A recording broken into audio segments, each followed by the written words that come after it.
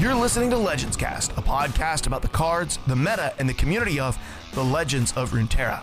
This episode is brought to you by listeners like you. To become a supporter of the show, visit patreon.com/legendscast. Let's do this. Hello and welcome to Legends Cast, a podcast about the legend of Runeterra. My name is Mark, or the Lift, from outside of Pittsburgh, PA, and with me today, I have my eternally optimistic and catastrophically creative co-host, Gibbles and Bits. Gibbles and Bits, how you doing tonight, man? Good, man. It's been a long time no talk, and I say that sarcastically because it feels like yesterday. Oh, wait, it was that I was up Literally in your yesterday. house. I was literally in your house yesterday in Pittsburgh. You were such a gracious host. DBN and I were so happy to be there, and I had a blast. It was a fantastic time being able to do all things nerd for an entire weekend, like guilt-free, and just only question that mattered was what board game or what card game are we going to play next?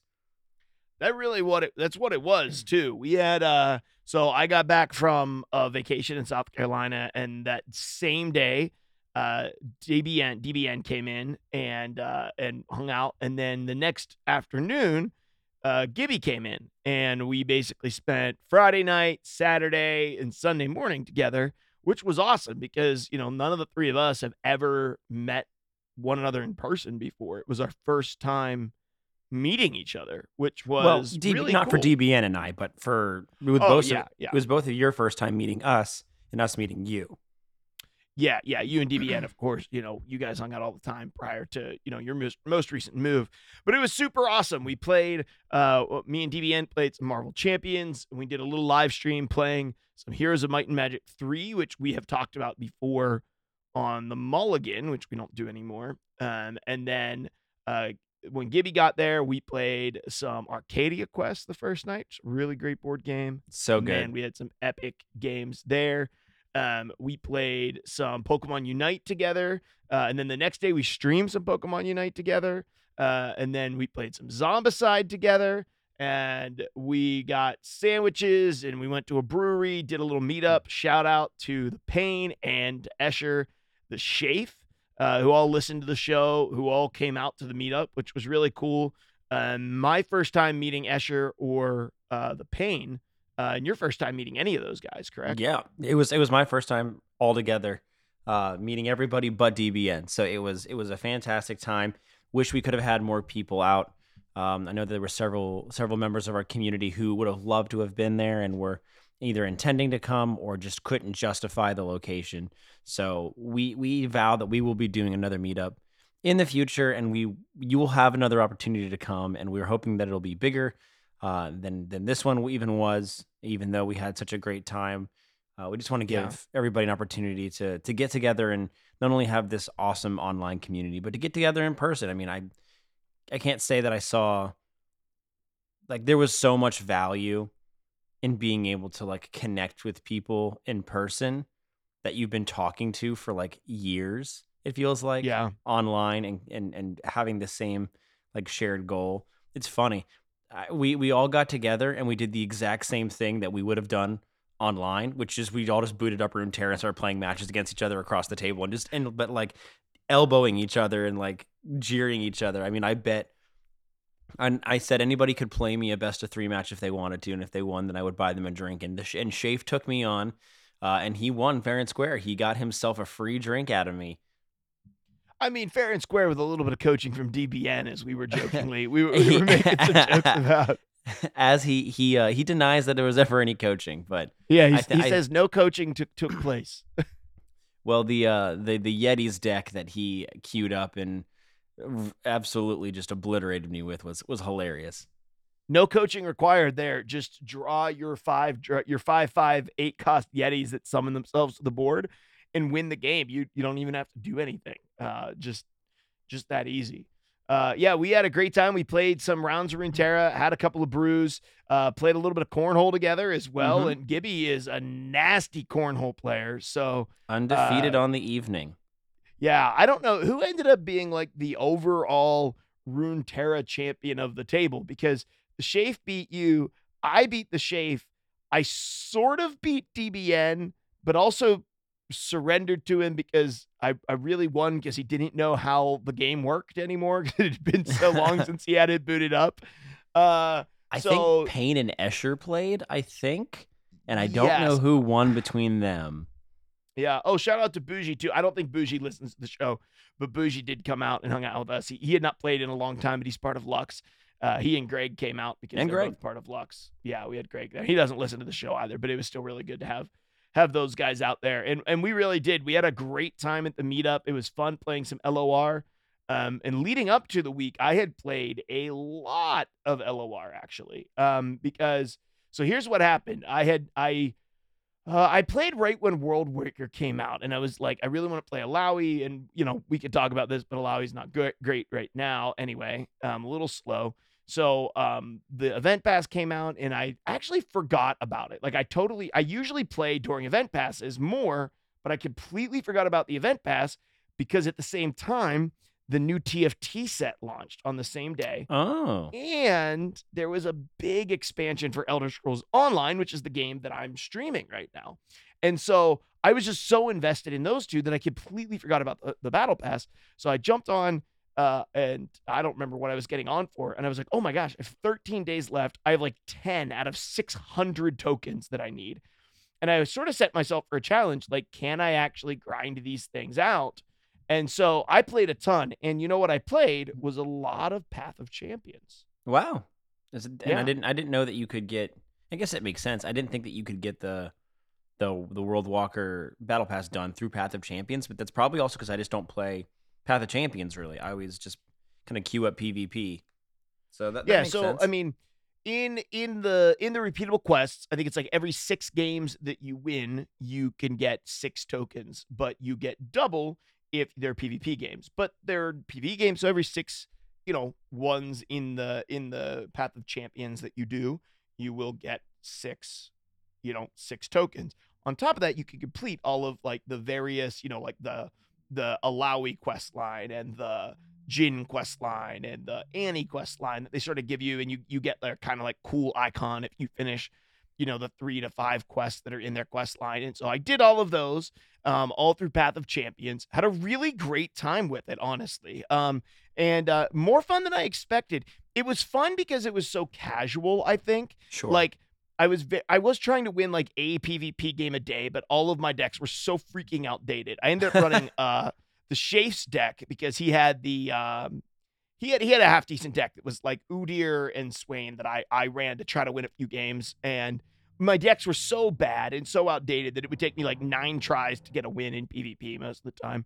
And I don't ever see a point in not playing ranked. So I was not that you see any different quality of deck outside of ranked, because you really don't in this game. You never know. Yeah, sometimes. I don't know. I ran into some meme stuff. I'm low enough in the ladder that I ran into some meme stuff. But I played Path of Champions, and I have a few comments about it that I want to make. But I also wanted to be like, hey, for you, like, what did you do?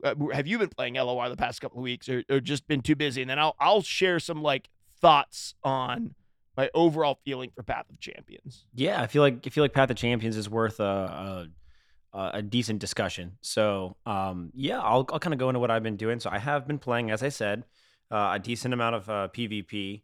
I did do a little bit of mixed. Like I hadn't played PvP really, or at least ranked. I built a bunch of decks when World Walker came out, and then got, as I still am, was pretty focused on Unite because we had some tournaments kind of coming up, and then doing a whole lot of travel. Really didn't get a chance to really sit down and like tune decks and focus much on like ranks. So like I would take some very untuned decks either into rank or whatever it might be, or just play casual. But I sat down, I started ranking a little bit, so I was all the way down in Iron just because I hadn't really focused on it. And I'm up in like the bottom of gold now after trying a bunch of different decks. Like I'm not someone that cares about his rank. I would rather play decks that are fun and decks that I think have an interesting like play line. So one of my favorite decks right now that I've been playing, and I'll probably post it in Discord this evening, because it's really fun. I call it Body Swap, and it's Body Swap, and okay. it's a Lucian. It's a Lucian and Callista deck, and I'm going to post it because I'm actually really excited to see, we'll talk also about this later, for patch 3.1, they're buffing Callista. Finally. Yeah. My probably my second favorite champion behind Swain. They're buffing Callista. What were they going to do? I don't know. But if it's a decent buff, this could be a pretty cool deck. It's got one of the most oppressive early games if you hit this path. So I am running Fleet Feather Tracker for one, the 2/1 bird that if you play another unit on top of it later, it gets Challenger. But like, so you can play Fleet Feather Tracker on one, whether it's there or not. On turn 2, you find Lucian. Turn 3, you find Senna, and on turn 4, you play the Chronicler of Ruin that kills one of your units and resummon it. So you kill Senna, it levels Lucian, and then you get Senna back again. Oh. And then you can go bananas. Every time somebody dies Just from go that, ham with it. every time somebody dies from that point, you're rallying, and you have a 5/3 unit with double attack. And if they have to focus on killing Lucian, well, guess what? Now Senna gets double attack. They can't. There's no way out unless you kill both of them. And there's a bunch of resummon tools. You've always really liked the Lucian like kit. I do. I think it's really you interesting. Played a good bit of Lucian. I think it's a strong early game. I really do. If you can find the right cards with it, and killing 4 units isn't really that hard to do. It's just protecting Lucian. So I am running some protection tools in there as well. But sure, I think at this point right now, a lot of the burn decks really need to focus on using their early game in order to get out ahead of you on board and really punch in some early damage, which when you have quick attack units, they can't afford for you to get ahead. So they end up having to block some of your stuff. And a lot of the removal tools aren't till turn 3, turn 4. So typically you can get off that combo if you happen to see those units, and you can mulligan for them. Even if you find other pieces like Callista or like the Undying or something like that, the deck still runs. So it's a really fun deck. It's probably my favorite deck that I'm playing right now, along that with my Dragons deck. But it's been PvP. I've been enjoying it, and just casually just trying to take it into some games and seeing if I can get a little higher. Yeah, absolutely. That's super exciting, man. And I'm glad that you found a deck that you're enjoying.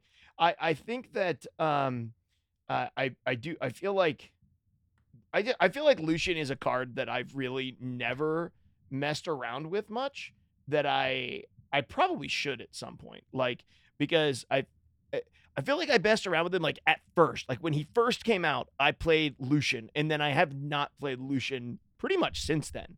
For no real reason other than, when new stuff comes out that it's interesting, and there's never been I don't think there's ever been like a real tried and true, like really powerful Lucian deck yet.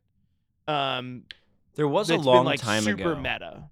There was a while ago, nothing that was ever like the top deck, but there was one that was up in like S or A tier when they've only buffed Lucian once, and it was maybe like a year ago.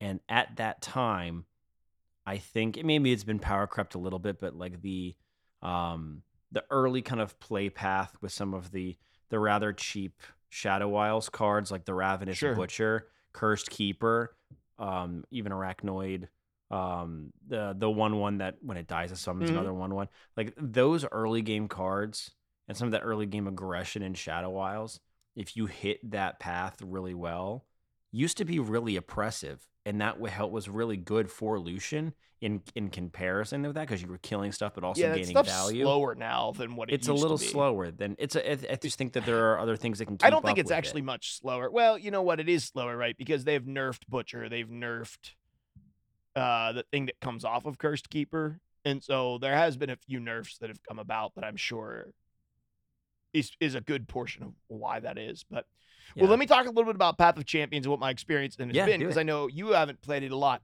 So I found it really interesting because the minigame aspect of POC, I have it pulled up right now, has been alarmingly, it's just been a lot of fun. Like I've had a lot of fun with leveling my champion. So before it was just like you would kind of play through the same scenario, right? And I think you beat like Gangplank at the end of it or something, and there was random guys that might come up sort of in the middle of it.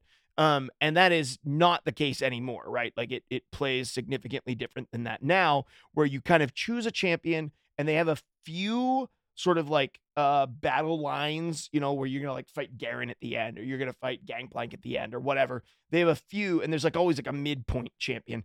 They have a few that are unique to them, and the rest of them are not unique to them, right? The rest of them are, ones that everybody can run. And then I think what's even more interesting is you kind of get these, they're like dust, right? And you invest those dust in the champions to unlock new champions. You only start with a couple that you can get, and then, and then you get more dust to get stars in them. And so you can max them out at 3 stars, and each star kind of gives them this passive power, right? The first one that you can get is always like Yasuo stuns the toughest enemy, like the strongest enemy when you have the attack token. But level 2 always gives you something new and sort of like the mana surge ability, right? So it also gives you an extra starting mana. So you always start at 2. And that's where sort of like your characters really come online. And then the third, I don't know what they all are, but Yasuo is like improves his first, right? So now he stuns when you have the attack token and at the beginning of the opponent's round. So really, no matter what, you're stunning the strongest enemy. And the trick is that you play through these adventures, and then as you play through the adventures, it completes quests that are selective to Path of Champions. That gives you dust to unlock new champions. You use those champions to unlock dust to star up and level up your characters. You get your characters leveled up with their stars, and then you can take on, progressively more difficult challenges that unlock as you beat the previous challenges. And so, like you can't do 2-star stuff until you've beaten enough 1-star stuff with a wide enough variety of champions. You can't just like level up Yasuo or Jinx and just blow through everything. Like you have to beat this. In my case, I'm stuck. Like I have to beat a 2-star champion 3 times, I think. And I can beat them with Jinx and Yasuo, but I don't have anybody else yet that I've either been skilled with or are powerful enough to actually defeat that champion, the 2-star champion. I need to do it with a 3rd one. And so I'm going to beat it with a 3rd one, and then it will unlock sort of like a bunch of 2.1s or whatever, 2.5 star guys. And Sure. I can beat the 2.5 star guys, and then it'll unlock 3-star guys, and then like the 3.5 star guys. So Yeah, a couple of thoughts, like, go ahead. I heard several of our guys this weekend at our meetup talk about, because I know that there are several between Escher, Shafe, Payne. They all play Path of Champions a lot too. And it was interesting to hear them talk about also having kind of these block moments or these getting to these cruxes where they just can't get to the next level, where they need to beat a certain level of champion or a certain like a certain path of like a 2-star, 1-star, 3-star, whatever it might be, and it's just they're getting stuck and they just can't get there. Where they're trying over and over again, and they're hitting a wall. And I think that's an interesting premise, that you can find resistance, so much resistance at certain points in the game like that. Like, do you think that's what was designed, or is it just kind of happening that way? I don't know. It's interesting because so I've only started playing, and you sort of have like a daily quest and a weekly quest each week to sort of do stuff. And I need to do a little bit more of it, and it will, sort of level up your legend level, which gives you access to new stuff. That's like your character level that goes beyond your account level that goes beyond your characters. But something that I found interesting is like the shards that you get to star up your champions are completely random. They don't give them to you set. So, you could just get a ton for one guy or never get the ones that you need for a guy that you don't have unlocked yet. And that would be a problem. Like that would not be a good thing. And so for me, I have gotten a ton of Yasuo stuff, like a ton of Yasuo shards.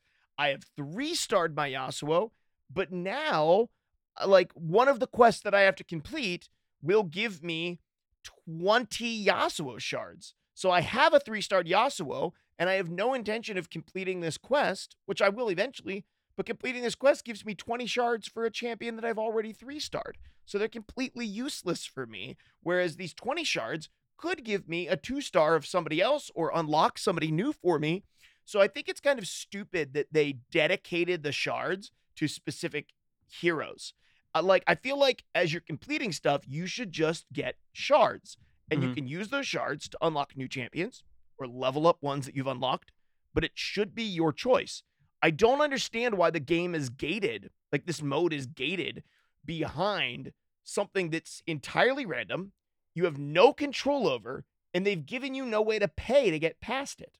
Like, it would make sense to me if it was like, hey, like you need to collect these shards and it's completely random, but you can pay $5 or $2 and you can unlock one of these champions, or you can star up one of your champions. That way you could progress. Then it's like, okay, well, I could grind the dailies until I get it at random, or I could just progress by purchasing a little bit and, unlocking something for myself. But which, to be clear, probably wouldn't feel good still. That still wouldn't feel good, like having like a paywall behind it. People would still question that, but at least you could like track the logic. Sure, but I'm literally trapped. Like I'm in the game right now. I cannot beat. So right now, if I look at the champions that I've unlocked, I have 3-star Yasuo, 2-star Jinx.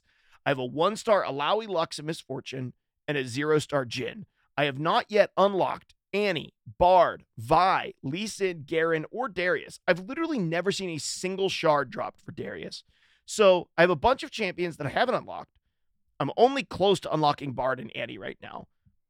The stuff that I have that's 1-star, I am, 3/4 of the way off from getting to 2 stars, and I cannot beat another one of these 2-star champions without getting my guys to 2-star right now. I'm just hitting a wall with them. Sure. And therefore, I literally cannot advance the mode. I'm just stuck. And so the last 3 or 4 days, I'll be honest, I've just lost interest because I'm like, well, the only thing that I have to do at this point is come back and do content I've already done with characters I've already done it with. Yeah, that's not even remotely interesting. I mean, you want to be able to see the full game mode and get all the champions out like unlocked and see what kind of cool powers and decks you can make with all of the creativity that Path of Champions brings. It's just unfortunate that you can't get to that point. No, it's like, I want to use Misfortune, but I can't face Yasuo with Misfortune until I get her to 2 stars. And there's no guarantee that I'm going to get her to 2-star anytime soon. So I will say this, Path of Champions, fun. Yes. Enjoyable. Absolutely. Casual. Super casual. It was a good way for me to play LOR. I never got frustrated with it really, other than I got to the point where it was like clearly where I hit this wall and I'm just like, yeah, the only way I get off this wall is get on and play for 20 minutes a day on like the most basic of mission, just to like, I have to go on and do a 1/2-star mission with like a 3-star guy every day just to get a random 5 shards in hopes that those 5 shards won't be given for a character that I already have, or that it will be given for one that I'm close to 2-starring. Like, I don't get it. Like, I don't get how they looked at the economy. Like, they've gotten the economy of LOR so right for a free-to-play card game. I don't know how they got the economy of Path of Champions so wrong. It just doesn't make any sense to me. So I think that's been my biggest challenge with it is like, you shouldn't be trapped. And if I am trapped, at least give me a pay way to get around it. I have no way to get around it. It just means I'm never going to play it. Like, I'm just done with it at this point because I'm not getting on to just do stupid crap I've already done just for a random chance to maybe unlock stuff in 5 days. Like, no, I'm not doing that. Hey, and maybe who knows? Maybe patch 3.1 they'll have something in it. Yeah. I could see them totally like going back and being like, hey, once you 3-star a champion, like all the shards that you get for them now become neutral and can be applied to anybody, which I don't think is a case right now. And then I could be like, okay, yeah, like I could play a little bit more because now I have a reason to get those 20 Yasuo shards because those 20 Yasuo shards will unlock, neutral gems that I can spend to star up one of my other characters that now I can advance the story. I think it's actually well done. Like it genuinely is really fun to play. It really, really is. And I've enjoyed it. But that brings up another card game that I wanted to talk about briefly. Is it okay if I talk about that now, Gibby? Real quick. Another card game on Legends Cast? Yeah. Yeah, go ahead. Yeah. So Elder Scrolls Online, the MMO that I play, released an in-game card game. So if you're familiar with like The Witcher, Gwent originated in The Witcher. And then after that, the Gwent became its own game. Well, ESO has put out like its own in-game card game doesn't play like Gwent, I don't think, but it's similar in concept, right? Where you can go and play games against other players and against NPCs in order to collect more cards and build your deck. And it's this really interesting game because it's legitimately not like a card game like you would classically think. Like, I have a deck, you have a deck, we play our cards. It's a deck building economy game. So you each get like factions to choose from. There's like 8 factions in the game. Each of you choose 2. And then they shuffle all 4 of them together into a combined deck. So all of his cards, all of my cards go together, all their cards, my cards. And then it flips out like 4 cards. And you play your cards out of your hand. And those cards that you play sort of out of your hand will give you gold or power that you'll use to purchase some of the cards from the shop in the center. And your whole goal is to get to 40 prestige, which you get to by playing cards that give you prestige, comboing cards that give you prestige, or by generating power that you do not have to use against their minions. So like you generate power and you can use that power to knock out their minions. So they're not getting like, they're things that stay on the board and basically give you resources every single round. And you can use your power to knock them out. But if you don't do that, you can use your power to gain like points towards like progressing your win strategy, getting to 40 things.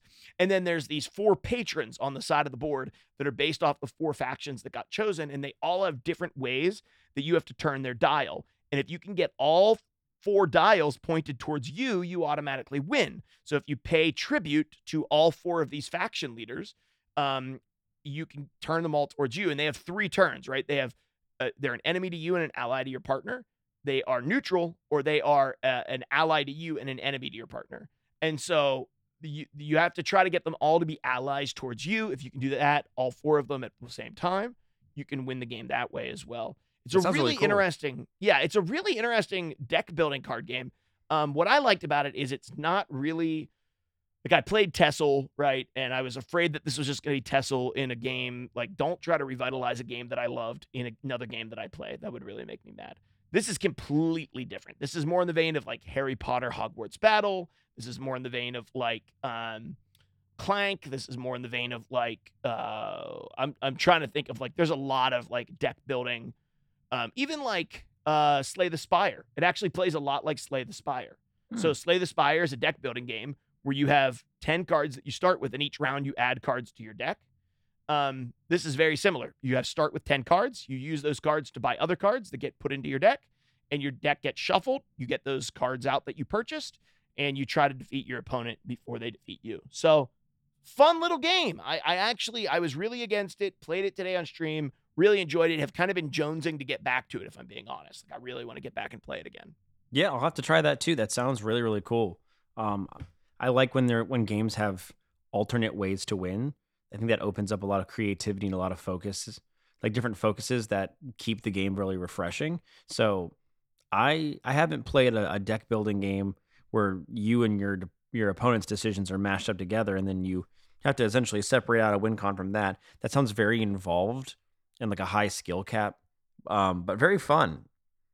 It's interesting because they basically said they didn't want it to be a pay-to-win game. Like, they wanted everyone to be on a level playing field. So you can unlock new cards and customize your deck, but you're not going to be the only one who has access to those cards. Your opponent is also going to be able to purchase your cards that you put in your deck and use them against you.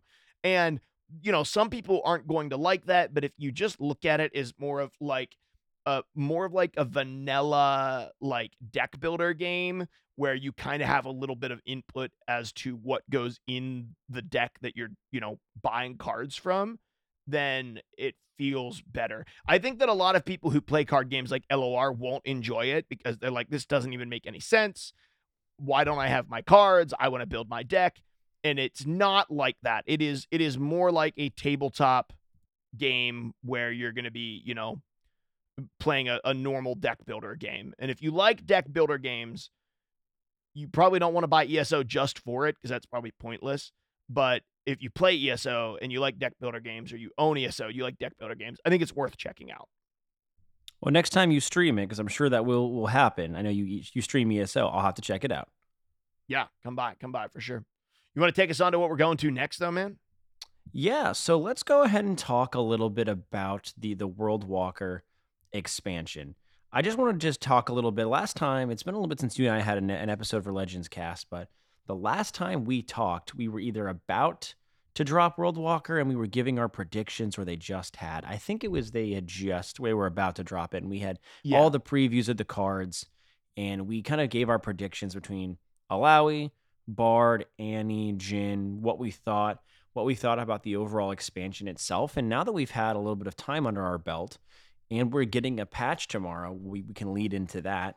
I just wanted to get your thoughts about how you think the patch has been, and maybe where we were right, where we were wrong from a high level about some of the new champions or some new impactful cards. So what have you thought about the expansion? And we can even kind of wrap in a little bit about some of the Pulse Fire stuff too with the cosmetics. I mean, Sure. since they kind of released it all at the same time. So what have you thought about the World Walker expansion?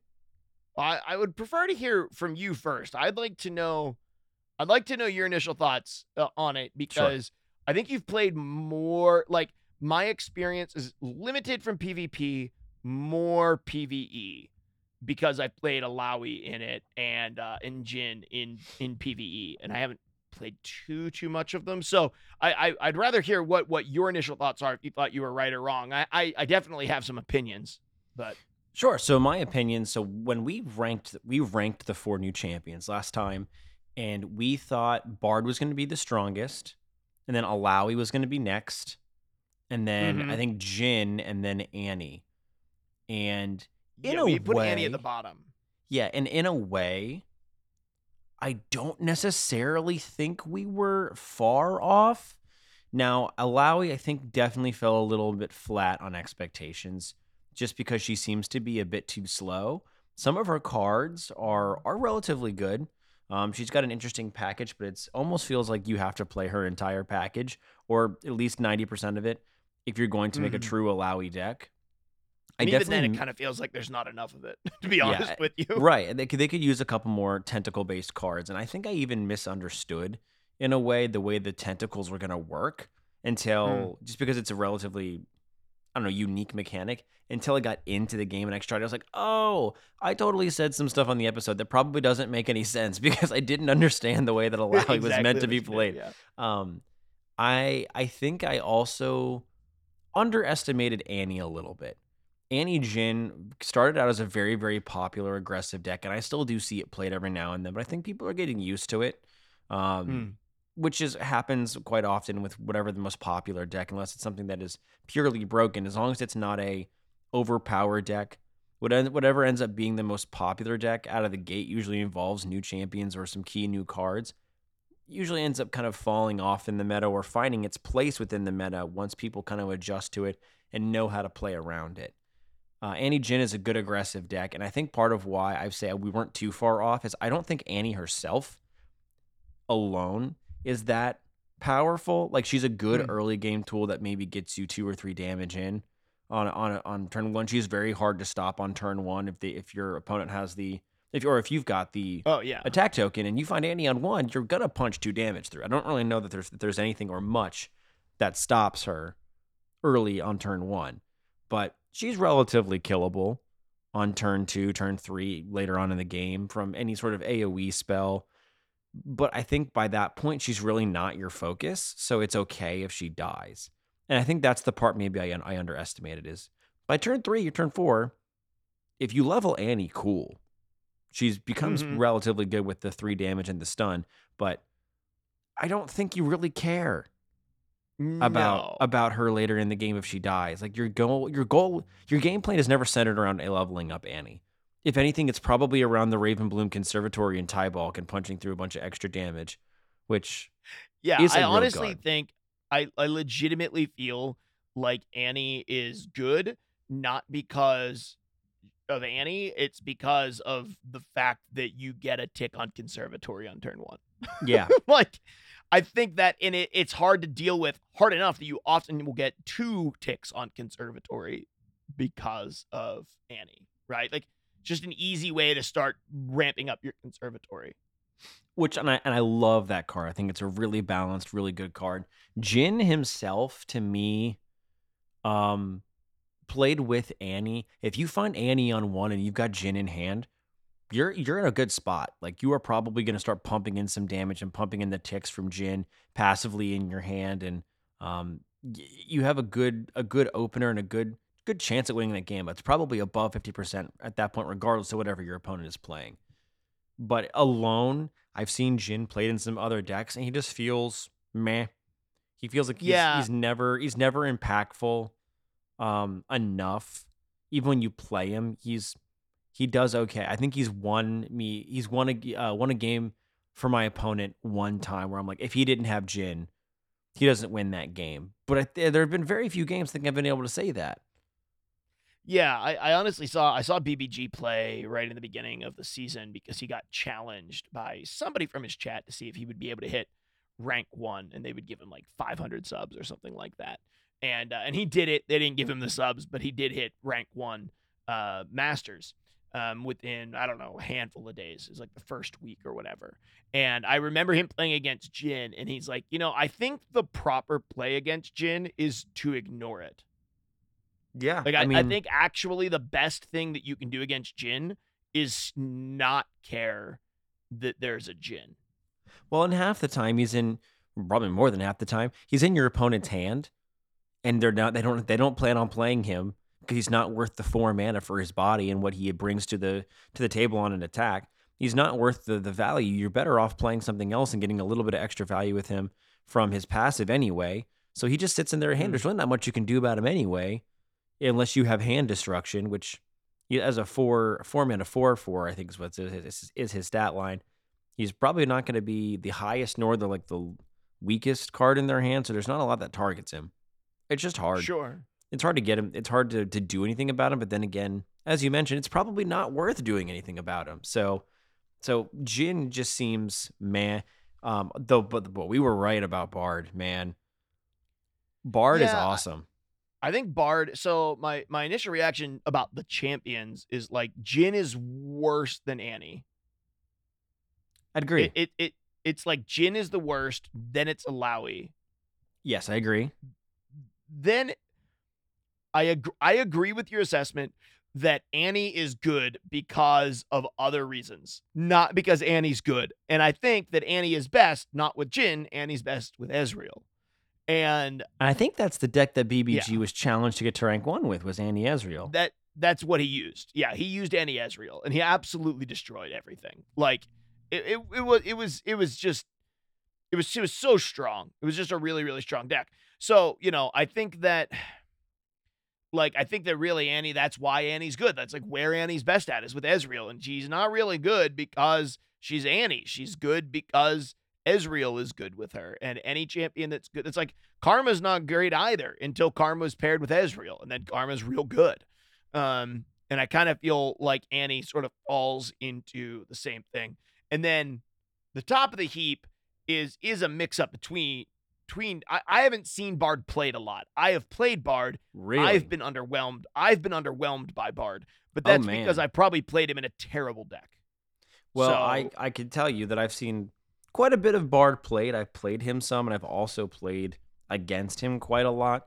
And his early game, some of his early game package with the chimes is very strong. And granted, there is some randomization based on it putting the chimes in your deck, and when you pull them, except for Verbird at the beginning, you play the 2/1 bird, and it says, I'm going to put chimes on the top of your deck.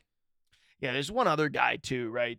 Or is it a bird? Esmus. I don't know. There's a guy who looks like he's made out of a pot or something that puts a chime on top of your deck as well. Yeah, that's Bird. BYRD. Oh, Bird. Oh. His name is Bird. He's not a bird. I was thinking there's Bird. like a light. There's like a little guy who's made out of Esmus. light that's elusive, right? Yeah, okay. Esmus. He's the 2-drop. Those two in combination 1/2 sets you up for a really good game because they both put chimes towards the top of your deck, and you get off to a solid start. But there's also the chance that you hit more chimes that Bard in your deck is putting in your deck automatically every single turn. So you can even pull those, even if you don't hit your 1-drop or your 2-drop. Poppy Bard is a really popular deck. I've been smacked really by that several recently. times. I've also seen Bard and Galio. I mean, he seems to we were right, and I think a lot of people's predictions were right that Bard synergizes very well with Demacia. with Demacia, just because they like stats and they want stats. I haven't seen too much Bard Garen, which I thought I was going to see, but See, I that's think, what I was checking out was Bard Garen mostly.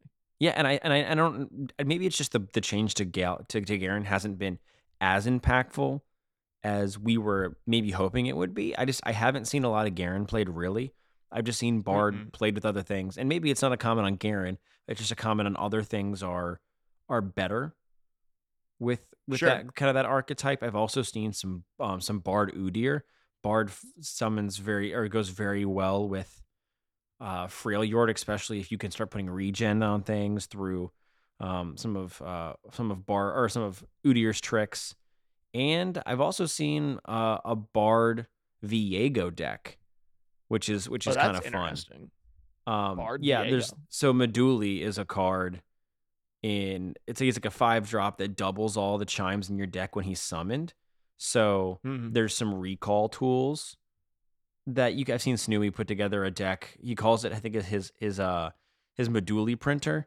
So he had a Viego printer. He runs it with Viego too, but he had a Viego printer deck where you could essentially like create with Splinter Soul, create like a 1/1 ephemeral version of Viego and then kill it with a resummon off of Chronicler of Ruin, the 4-drop, and it would give you like a fresh like non-ephemeral Viego, or you can miscall to recall Viegos. Well, now you can do the same thing with Meduli and continue to double all the chimes in your deck till you have like over 1,000 in your deck. And you're pulling like 30 a turn, giving everything like 30 plus stats on your board, and it can get kind of crazy. But there's Bard is so flexible, and his package doesn't require a whole lot of cards for it to be impactful. So you can put him in a lot of different things. Yeah, I feel like I tried to play Bard in basically the wrong stuff. Like, I think that was realistically what my problem was. Like, I just tried to play him in like an elites deck, which did not enable me to play like his 1 and 2 drop that get the chimes going early. So it just takes too long for the chimes to get rolling. I think if I had played it differently, it would have gone better for me, you know? Yeah, I was wrong about Esmith's Breath of the World, that elusive 2-drop. I thought that thing was going to be meh, and it's almost like a staple in any Bard deck. Like it's really hard to deal with if you don't have early game removal or elusive. I tried playing Bard with Alawi, and that didn't necessarily work as well. I did try a sort of a Ionia deck, and I have seen a couple Bard Ionia decks as well, but I think they went in a different direction than I did. So I mean, all of the elusive that Bard gets. Yeah, that was a deck that was going around at least in the first handful of days, right? It's like, let's just buff up our elusives using Bard, and then, which I thought was going to be kind of the cancer, right? Like Bard elusives, but it seems as though it's found a better home in Demacia, because Demacia can buff and so often does, buff its own board. That made it just levels Bard a lot faster, right? There's so often that you already have Bard leveled because Demacia buffs its own units throughout the game, so you have a lot of synergy between those two things in a lot of ways. Yeah, and I mean, there's been a lot of outside of the champions, because I don't want to make this whole expansion just about the champions, but there have also been some very good supporting cards, and so many good or a couple good to the fact that 2 of them in particular within the same region are getting nerfed as a part of this upcoming patch. That being Disintegrate, the 2-mana spell that you mark a unit essentially with Disintegrate, and the next time it takes damage, it dies. I was really hyped about that card. I was really hyped about that card for removal, and it's funny because it's as the expansion came out, I was struggling to find it in decks where I found it useful, but it was just a matter of time, and it just had to be the right deck, which makes total sense. I've seen it in a lot of decks. Oh yeah, that Ezreal Annie deck runs it, and it is bonkers. Yeah, because there's a lot of removal in a deck like that. Well, I think more than that, it's like the problem that Ezreal often has is that it can't get rid of chunky boys, right? There's some chunky things that it just has a hard time dealing with. And when you're like, oh, you have a hard time dealing with chunky stuff, well, how about we give you a thing that takes all of your 1-mana pings and turns it into a vengeance? Turns them into assassinates. Yeah, like they're just absolutely crazy. That's funny. That assassinate reference there was certainly the 5-mana Rogue card. Hearthstone card. Yeah, Rogue Hearthstone card. Yep. Yeah. To me, assassinate is maybe a way of life or a mantra than it is an Sure. actual card in Hearthstone. It is an actual card in Hearthstone as well. Yeah, it is. But and it's funny because I hated playing Rogue in Hearthstone. I was definitely not a Rogue player. I despised the Crystal Cave, that quest that came out in Rogue. Loved it. It was horrible. Back to our own game. Yeah, About what I'm talking about. Yeah. And the most powerful card I think in this set, if you ask me, is the Legion Deserter.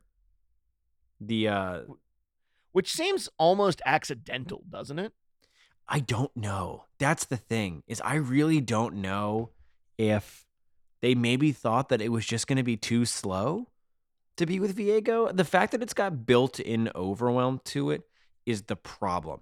And I suspect we can kind of bleed this conversation into talking about the patch. So Legion Deserter is one of 2, 4, 6, 8, 9 cards that are getting nerfed. 3, 6, 9, 12, 15, 18, 21, 24, 26, 20. Then there are 28 cards getting buffed as a part of this patch 3.1. Runeterra released a graphic with just the little basically an icon of each of the different cards that are going to be buffed or nerfed, and the name of the card, but they didn't tell you what. And we're bringing this episode to you on Monday the 27th. The patch drops on the 28th. Could we have waited till the patch? Maybe. Did we want to talk about the patch beforehand? Also, yes. Yeah, double yes. Double yes. So there are a lot of cards that are going to get buffed and nerfed. The Legion Deserter, as we were talking about, is one of them that is going to be getting nerfed. It is a 5-cost unit that every single time, it gains all allied everywhere buffs that you play in a game. So you can buff your Legion Marauders that get +1/+1 every single time they attack. All Legion Marauders everywhere gain +1/+1. You can play Which it, makes more commonly. sense that he synergizes with that, right? Oh Like yeah, that, 100%. because they both have the name Legion. They look similar. It's very clear that they were intended to synergize in that way. I think what the unintended synergy is what I'm sure what you're going to talk about next.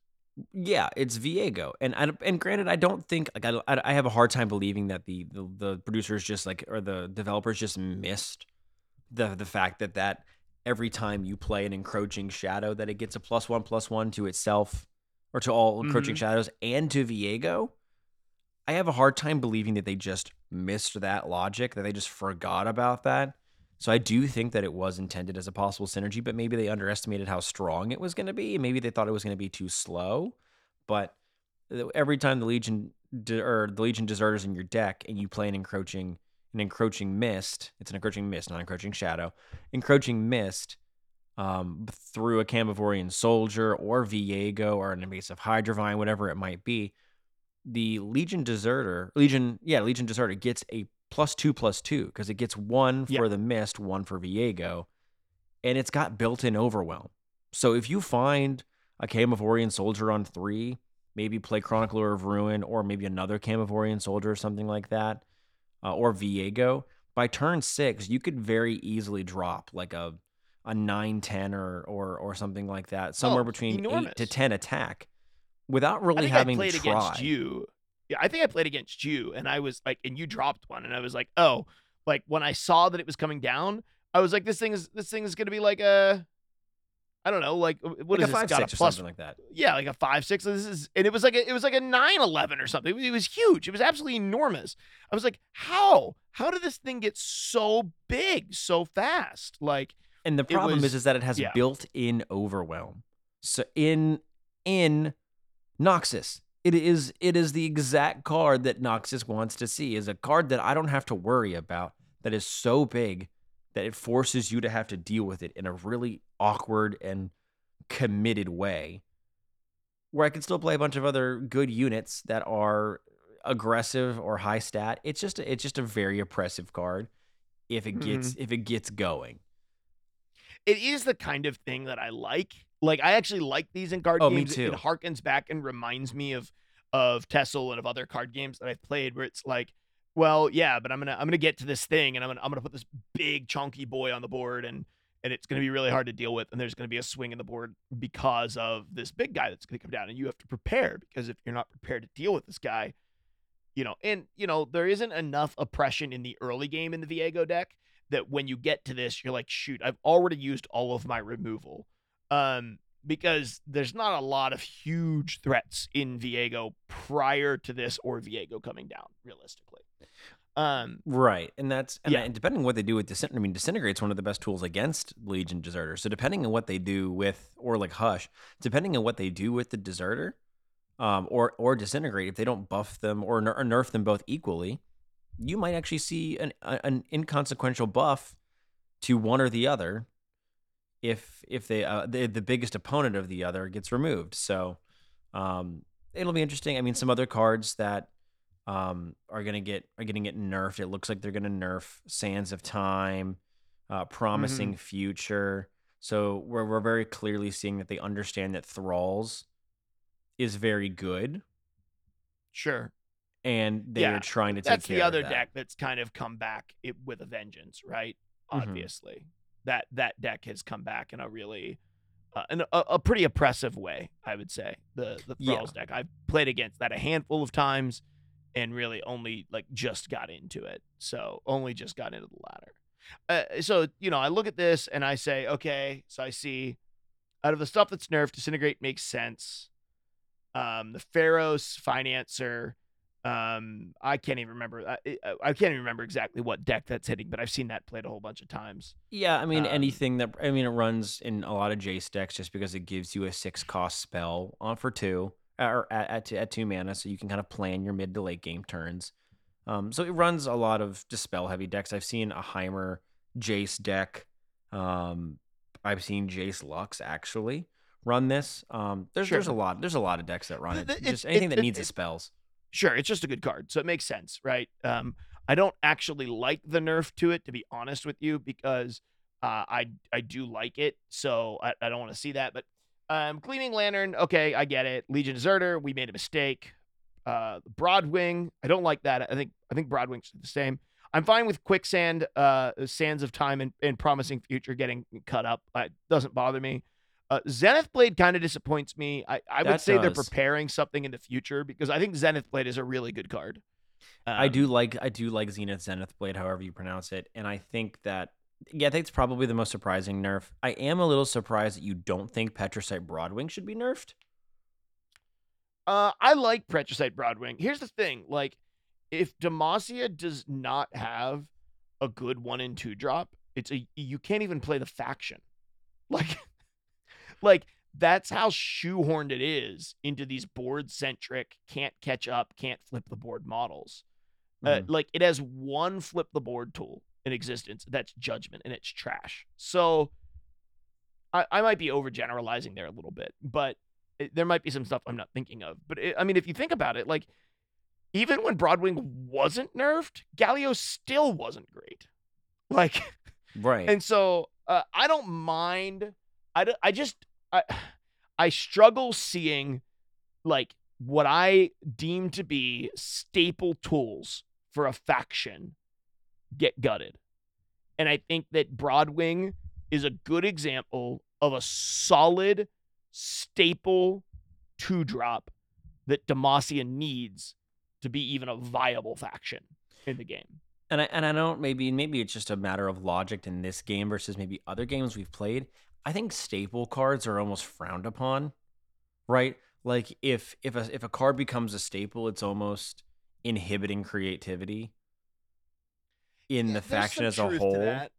There's some truth to that, but whether it's right or not, the staple cards for me, right? Creativity is found best with inside of limitation, right? If you ask somebody to create something, and you give them a painting, make a painting, and you just give them a blank canvas, and you give them no expectations for it, the lack of limitations inhibits creativity. But if you say, I want you to paint me a landscape and I want you to do it inside of your interpretation of the future, well, then that person can really get into it and they can still be incredibly creative. And I feel that way with staple cards, right? Staple cards are my limitations on a faction that say, from this base, you now have room to get creative inside of the space. And I feel Hearthstone did that really well with things like Frostbolt, Fireball, and Yeah, sometimes classes kind of got shoehorned into stuff in different seasons, but it allowed them to then print powerful cards that made you challenge, is this the time to break out of the norm and get out of sort of the staple cards? Or how can I pull the staple cards into this otherwise established strategy? I think it gave room for creativity, or at least it it enabled it a little bit more. Maybe room for it's the wrong. That's just my personal opinion, and I'm open to being wrong about that. But that's one of the cards that I looked at, that in Zenith Blade, that I was like, and honestly, the Financer as well. I actually really like Financer as a card. And I hate to see anything that is like the Discover ability, which is Hearthstone as well. What's it called in this game? The Invoke ability. What are they? Right. Yeah. Invoke. No, it's when you get 3 cards and you get to choose one. They don't call it Invoke because Invoke is only Predict? Celestial cards. Predict? No, Predict to put something in your deck. It's what Pharaoh's a Financer does. He gives you 3 cards to look at, and then you can choose one of them, and it's a new keyword, isn't it? Maybe I'm wrong about that. I'll look it up really quick. But yeah, so I don't know. Those are ones that I'm kind of like, I don't really want to see those. You're talking about Manifest. Is it Manifest? Yes, Manifest is the keyword that I'm thinking of. Can we talk about the nerfs a little bit? Do you have any thought, or buffs a little bit? Do you have any thoughts on the buffs? Yeah, like, I is was there gonna say, anything that you're excited about or nervous for? Yeah, I was gonna say, let's each pick 2 cards that we're excited about. Like 2 cards we're excited about and one we're nervous about. I'll kind of just run through all 3 of mine. I am really, really excited to see a buff to Callista. Callista is my second, as I mentioned earlier, it's my second favorite champion, probably behind Swain. I have a lot of Callista decks. I love the Shadow Isles faction as a whole, and playing like self-kill cards in order to gain value and getting value out of that, and how that can translate into tempo. I think I tend to like being a combo mid-rangey player, and Callista is definitely that for like the Shadow Isles faction. I'm really excited that they're going to buff Callista. I just hope that it's meaningful. I think it's been a long time coming and needed. So I'm really excited for that. I think maybe I'm going to kind of cheat a little bit and not say one specific card, but I see several cards in here like a Lava Lizard, Chief Nakatak, that are getting buffed, that synergize with Merkwolf Shaman, that synergize with Nar's package. I really like the transform, like evolve card style that Nar has. I do too. I think that's the best thing that Bandle City gave to us. Right, and it's so fun. It's so interesting. You have to play in a specific way and be intentional with when you use certain value cards you've got to ping face to enact a transform, or to use that maybe you're like, okay, well, I won't transform my minion here, but I'm going to kill something important on the other side of the board that will also help me net me value into getting into my late game or my mid game, where some of my really good transform cards will win me the game. I really love Nar's package. I actually think the nerfs to Nar, I think the reason it's not played right now is it's just a lot of the supporting cards aren't good enough in the early to mid game to justify Nar, but I think Nar's in a great place. He was way too powerful before. They toned him back, and I actually really like where he is. I still play Nar. I've got an interesting Nar and Ziggs deck that I play that also runs Give It All at the top to make, once Nar is transformed, or I've got like a minute Mega T down or whatever it is, to play Give It All and make all of my units really high stats and give them all the keywords. I think that Nar's package is really fun. Chief Nakatak might be the weakest of the supporting cards. So to see that he's going to get a buff, I would love to be able to see that. Because he's interesting. He's just not good. Exactly. Like the heal your transformed union when it transforms, and Nar goes back and forth transforming and going back and transforming and going back and giving it +1/+1, I think is really, really cool and can be an engine if it's a good enough card. It's just not right now. The card that worries me, and I have a feeling it's probably going to be yours as well, is I see that they are buffing Aurelia, and that scares me. Yup. I won't choose it because you chose it, but yup. I don't know what they're going to buff Aurelia with. I still see a Zero Aurelia every now and then, and it's still okay. I see Aurelia Misfortune right now. every now and then, and I think it's still like you can win games with it still if you hit your stuff, especially with some of the recent buffs to I think they added a couple extra tools for Blade Dance. I just don't understand what the fixation is that the developers have where Blade Dance has to be a good thing at any point in time, and I'm worried. So the only way that I'm okay with Aurelia getting touched is if they completely rework her. I actually like Aurelia as a champion, and I actually like Aurelia as a concept. I hate Blade Dance. Now, there is almost a 0% chance that they are taking the Blade Dance synergies away from Aurelia because she is the Blade Dance champion. So she's almost certainly just getting a straight buff. But And that's what I hate the most out of everything here. And I don't know. I saw Jeff post over in Discord, they like the play patterns of Azir Aurelia. I don't know who said that or when it was quoted or when it was said most frequently, but evidently that was one of the comments about it, was they like the play patterns of Azir Aurelia. That was the patch after Azir Aurelia. Okay, was like the number one deck by far, and then they came up there. We knew a patch was coming, and we were like, "Oh, they're gonna gut it because it's a problem," and then they didn't, and they were like, "Yeah, we decided not to change it really. We gave like one of the supporting cards like one less attack, but we didn't change it really because we like the play pattern and we disagree with the entire player base that it's a problem. So we're not going to change it." And then it continued to dominate for the next 5 months, and they were like, "Maybe we were wrong." Yeah. So my worry is that they want to resurrect that play style in any way, shape, or form. And if that happens, I'll be honest with you, I don't know that I'll be able to play the game. That almost completely, that deck nearly completely killed. I almost deleted the game. Like you and 20% of the fan base. The game. Yeah, you and 20% of the player base. Very close. It was that 6 like months I will be in Path of very Champions. Challenging. Like, if I boot up the game, I will be in Path of Champions. I will never play against another player if Azir Aurelia becomes a thing, especially when you take away my draft format, give no information about bringing my draft back, and then bring this back. Yeah, I don't think so. So yeah, I'll be hard-pressed the same way. Yeah. So my exciting pieces are Hecarim. I've been a Hecarim fanboy since closed beta. I played Hecarim Zed in closed beta. Freaking loved the deck. So cool.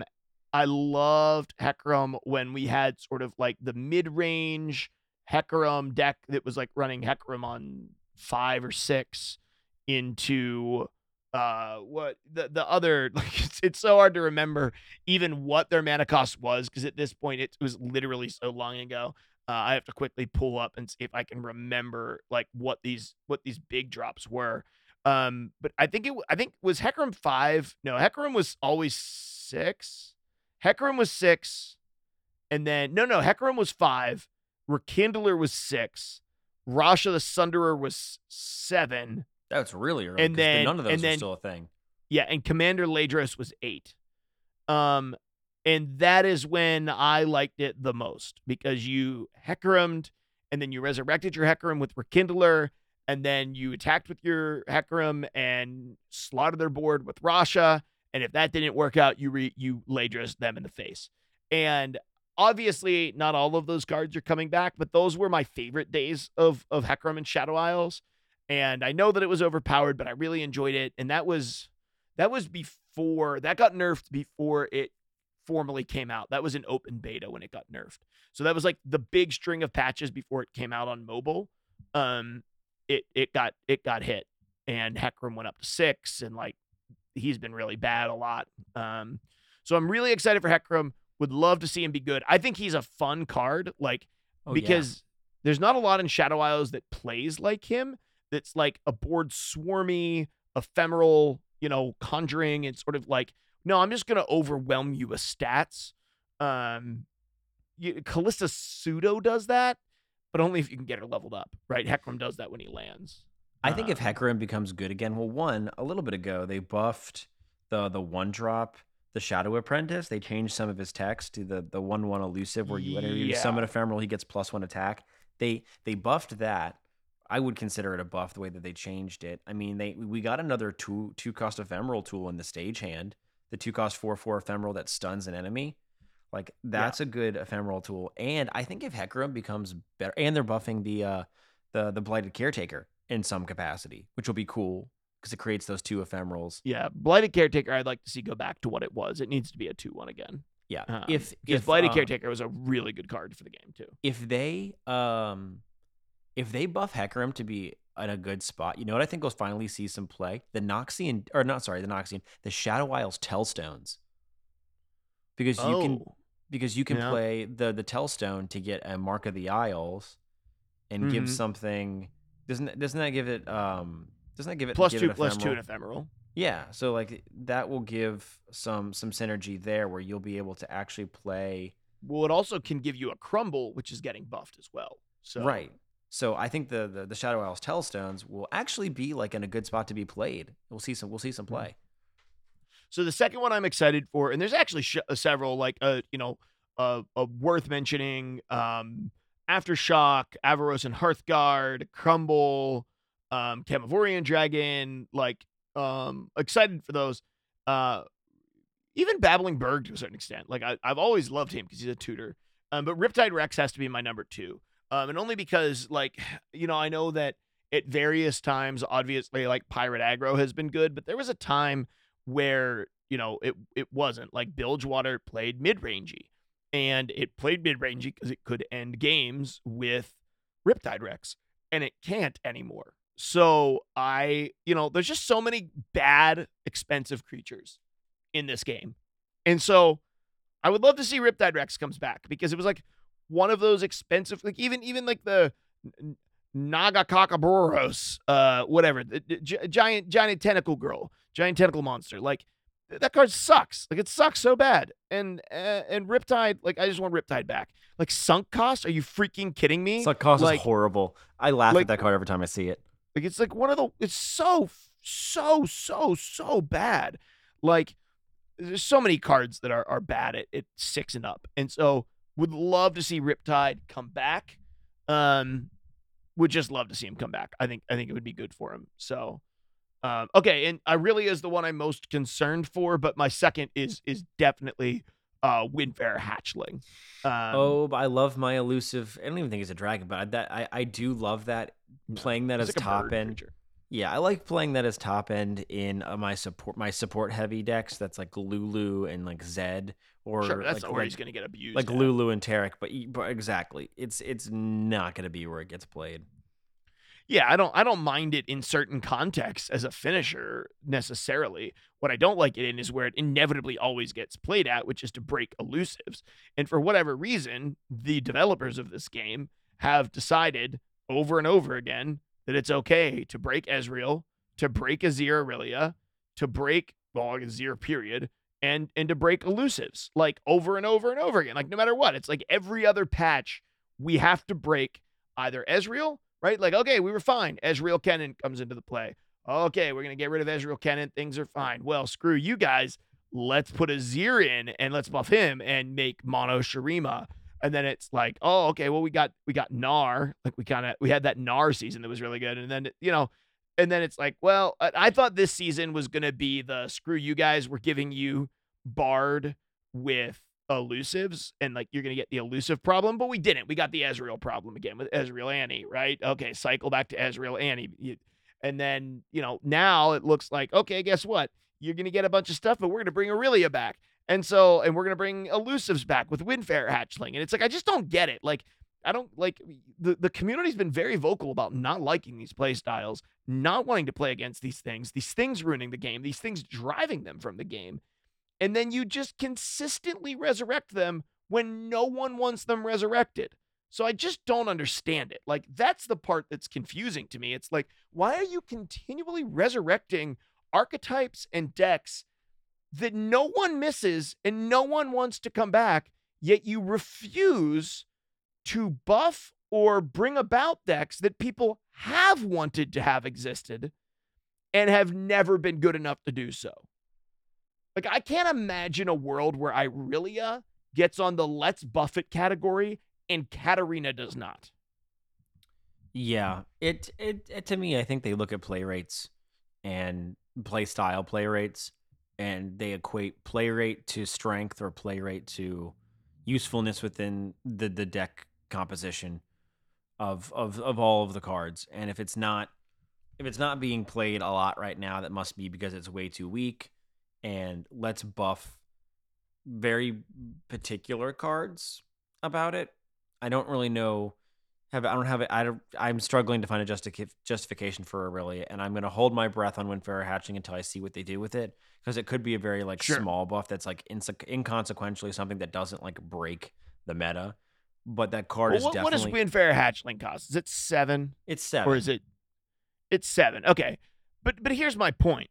Okay, I agree with you. I agree with you. They probably look at play rates, but you cannot tell me that if you're looking at play rates and you're saying Windfarer Hatchling is really down, that you're also saying the other, another 7 cost like the like Raz Bloodmane is really up.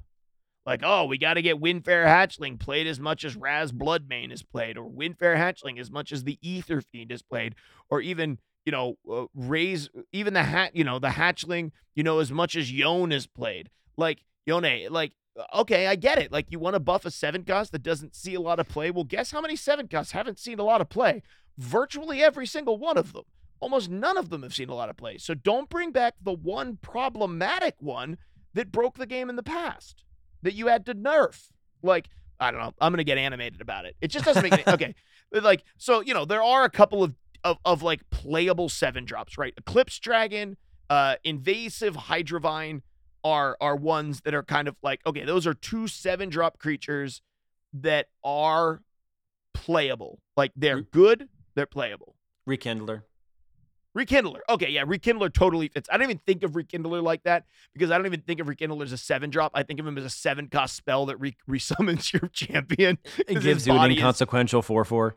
Yeah, the body I could really care less about. So, I just look through, like, if you're saying we want to bring back 7 costs that aren't being played, and we want to, it's like there's even a 7-cost Ionia card, the Sacred Protector. Like, bring back make the Shen boat better. You're already buffing Shen. Like, make my Shen boat better. So, yeah, I get a little frustrated with the pick of cards. It's not even so much what they might do with it.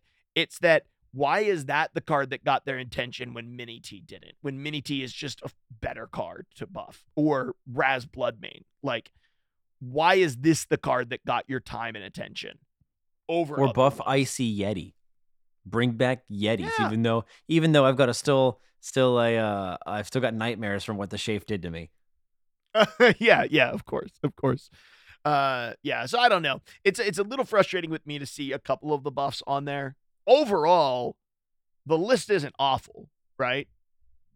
List isn't awful. No, I think there are going to be some very cool play patterns and deck types that get a little bit there's of an poop in the improvement. pudding. There's always poop in the pudding. Just a little bit. There's just a little bit, like enough where you could probably scoop it out. Okay, but if Azir Aurelia comes back in force, you can't scoop that out. No, we'll just acknowledge that. Yeah, you just throw the pudding away. It's at that point it's on your spoon, and you can't. And the spoon's tainted. Yeah, I agree. Well, I don't know. What else do we have to talk about? Because I think we've covered a lot of the stuff. But is there anything else we missed? Not unless you wanted to go on a little bit of tangent about how much you love cosmetics.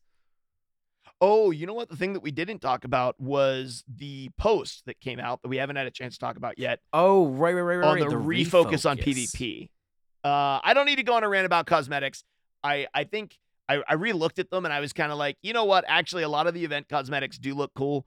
I was disappointed that there was not an Ezreal skin at the end of this event pass back a month ago when we recorded last. I remain disappointed with that.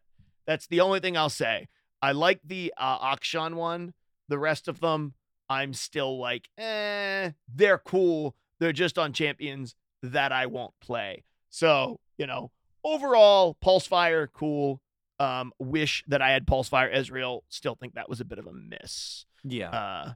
Overall. But yeah, tell me your thoughts on this, because I think we have slightly differing thoughts on the announcement about the refocus on PvP.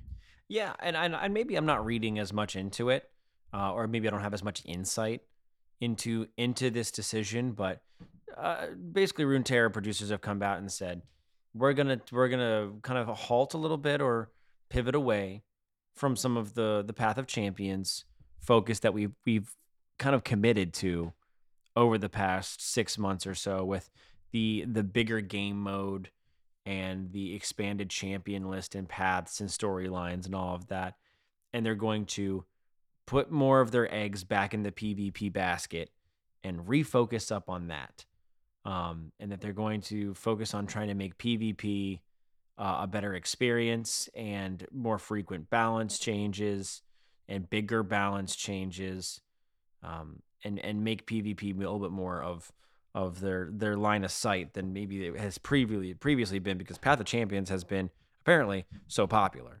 So I have not read a whole lot into why that is, but we were discussing a little bit before the show, and I think you've got some valid points, Mark, about why they might be doing that. So why do you think that they're making that change, or what are you reading into the after effects of them refocusing on PvP? Yeah, so this isn't my stuff, first of all. So I don't know if you guys have watched, I don't know his real name actually, but SNNUY, Sunny, who is an LOR streamer. Oh, with a Snooey. son. Snooey as a son. Yeah. So Yep, he's from the Netherlands. yeah, so I actually love his stream, to be honest with you. He's awesome. Yeah. So he put out a video that basically responded to that. And it was like, this is the first time, he basically said, this is the first time I've been genuinely scared for the life of LOR. And I think this might be the beginning of the end.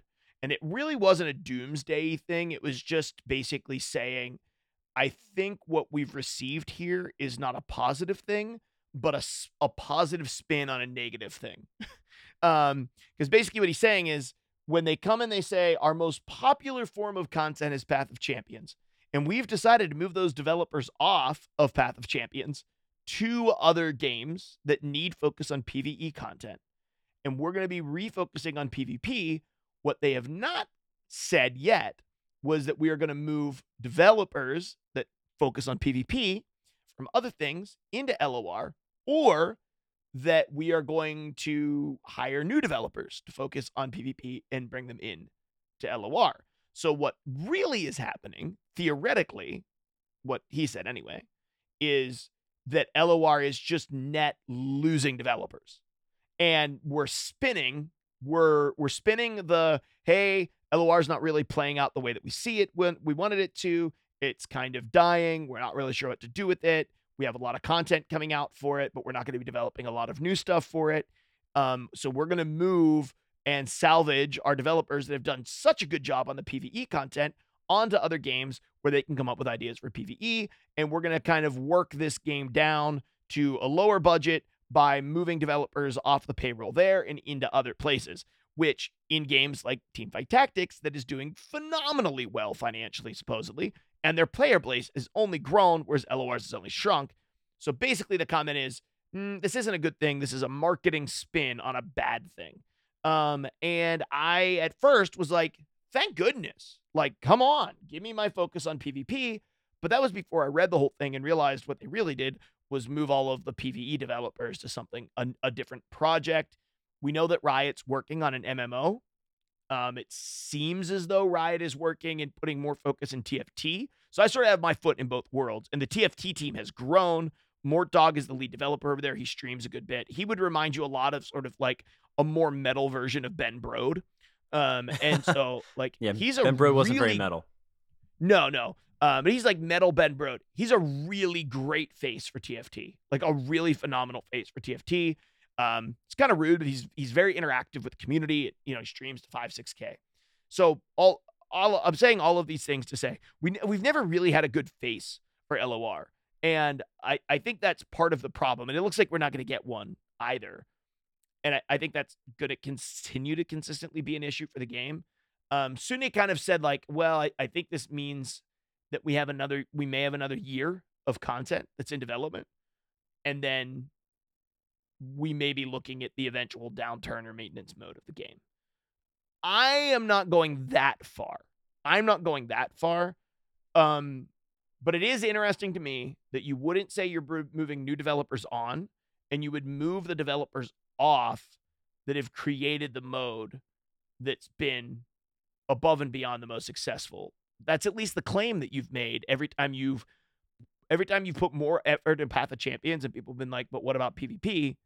Your claim has been, oh, well, But Path of Champions. but Path of Champions has been really popular, so we need to continue to do Path of Champions. Yeah. So either there was yeah. dishonesty in that statement, or there's a level of dishonesty or gamesmanship here where they're not really Yeah. giving you the full truth about what's going on. Which they It never would will, right? Like, appear. I've gone through I went through the death of Tessel, and I think it was interesting because I was actually talking to DBN about this weekend, and he says Riot, because he works in marketing, and he said Riot won't let their game fail. He said they'll put you on a shoestring budget to keep it alive because it costs them less to keep the game alive than it does for them to make an announcement that they've failed.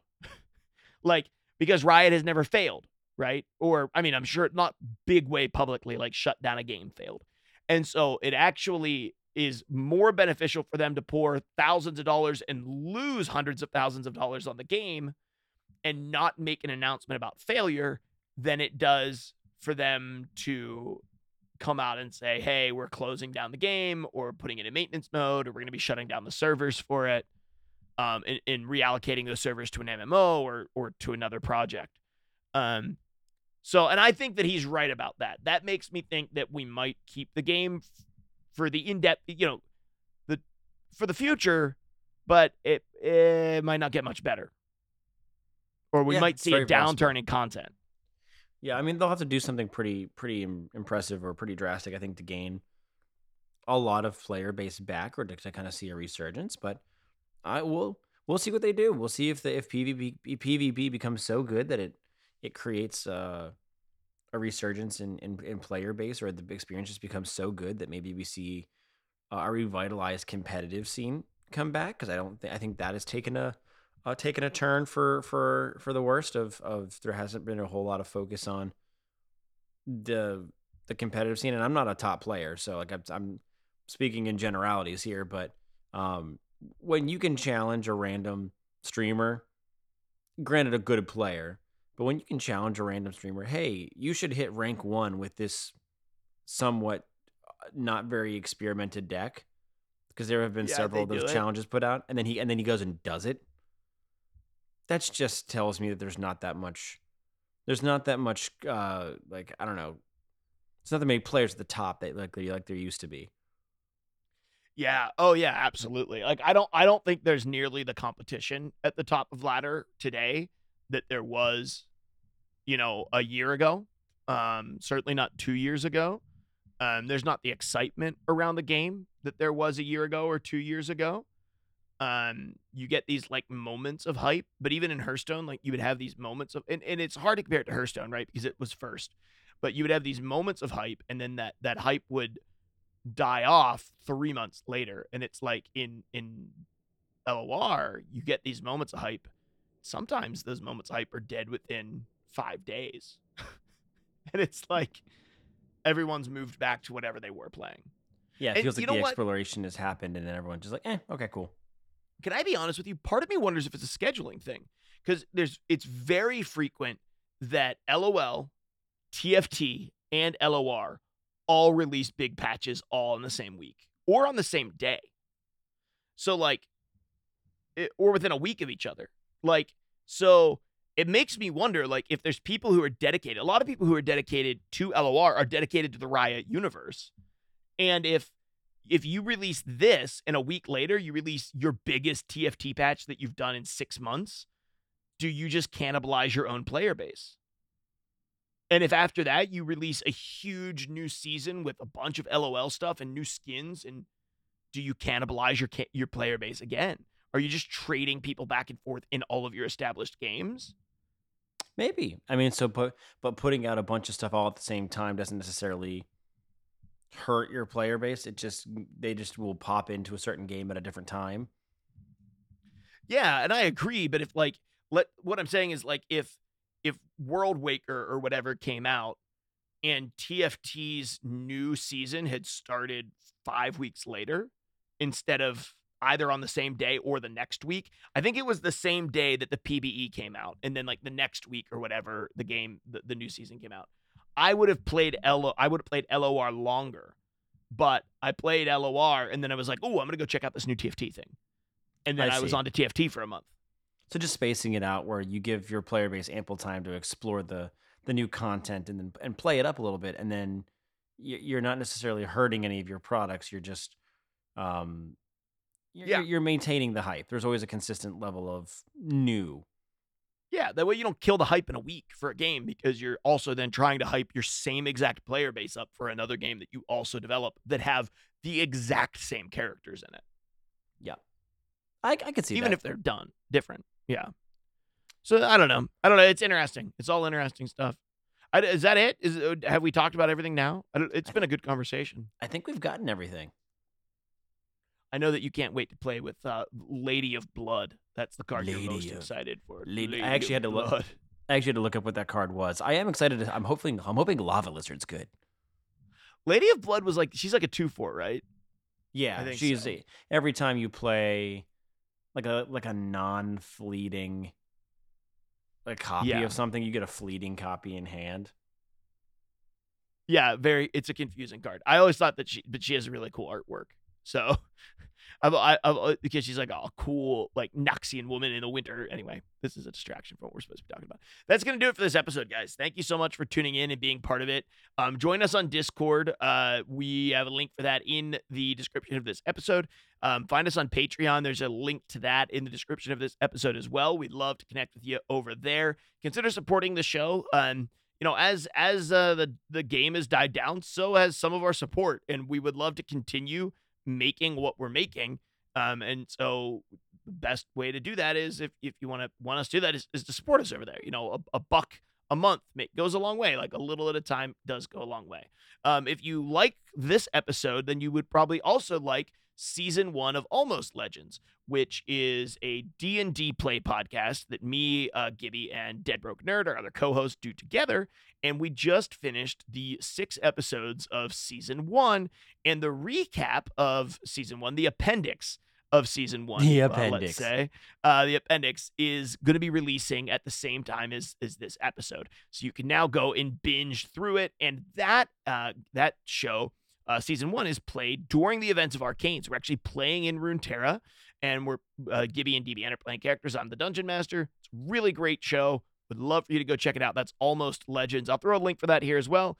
And if you like that and you like MOBAs, then you also likely have played or at least tried Pokemon Unite. It might be time to revitalize the love for the game that you had before you hated Zapdos and Solo Queue. And you might revitalize some of that love by listening to our third show, Eos Airwaves, which we can throw a link for in the description of this episode as well. That's a show that DBN and Gibby do together, where they talk about meta and off meta and fun stuff and drafting teams for Pokemon Unite, which I played with them this weekend. We had a really great time doing that. I love Firefox Witch. You found a new main. So Firefox new main. Witch. Firefox Witch, my new main. So check that out. And Eos Airwaves, Almost Legends, and come back for Legends Cast. Gibby and I will record another episode sometime next month and talk a little bit about what this patch has actually done to the game. And hopefully at that point, we'll also be talking about maybe new content or new announcements that are going to be coming on in the future as well. Thank you guys so much for listening. We appreciate you always. And have a great day. And be sure to come back again next week. Thanks for listening to Legends Cast. This episode was brought to you by listeners like you. Don't forget to join our Discord community and support us by leaving us a rating and review wherever it is that you listen to podcasts. A special thanks goes out to all of our Patreon supporters over at patreon.com/legendscast.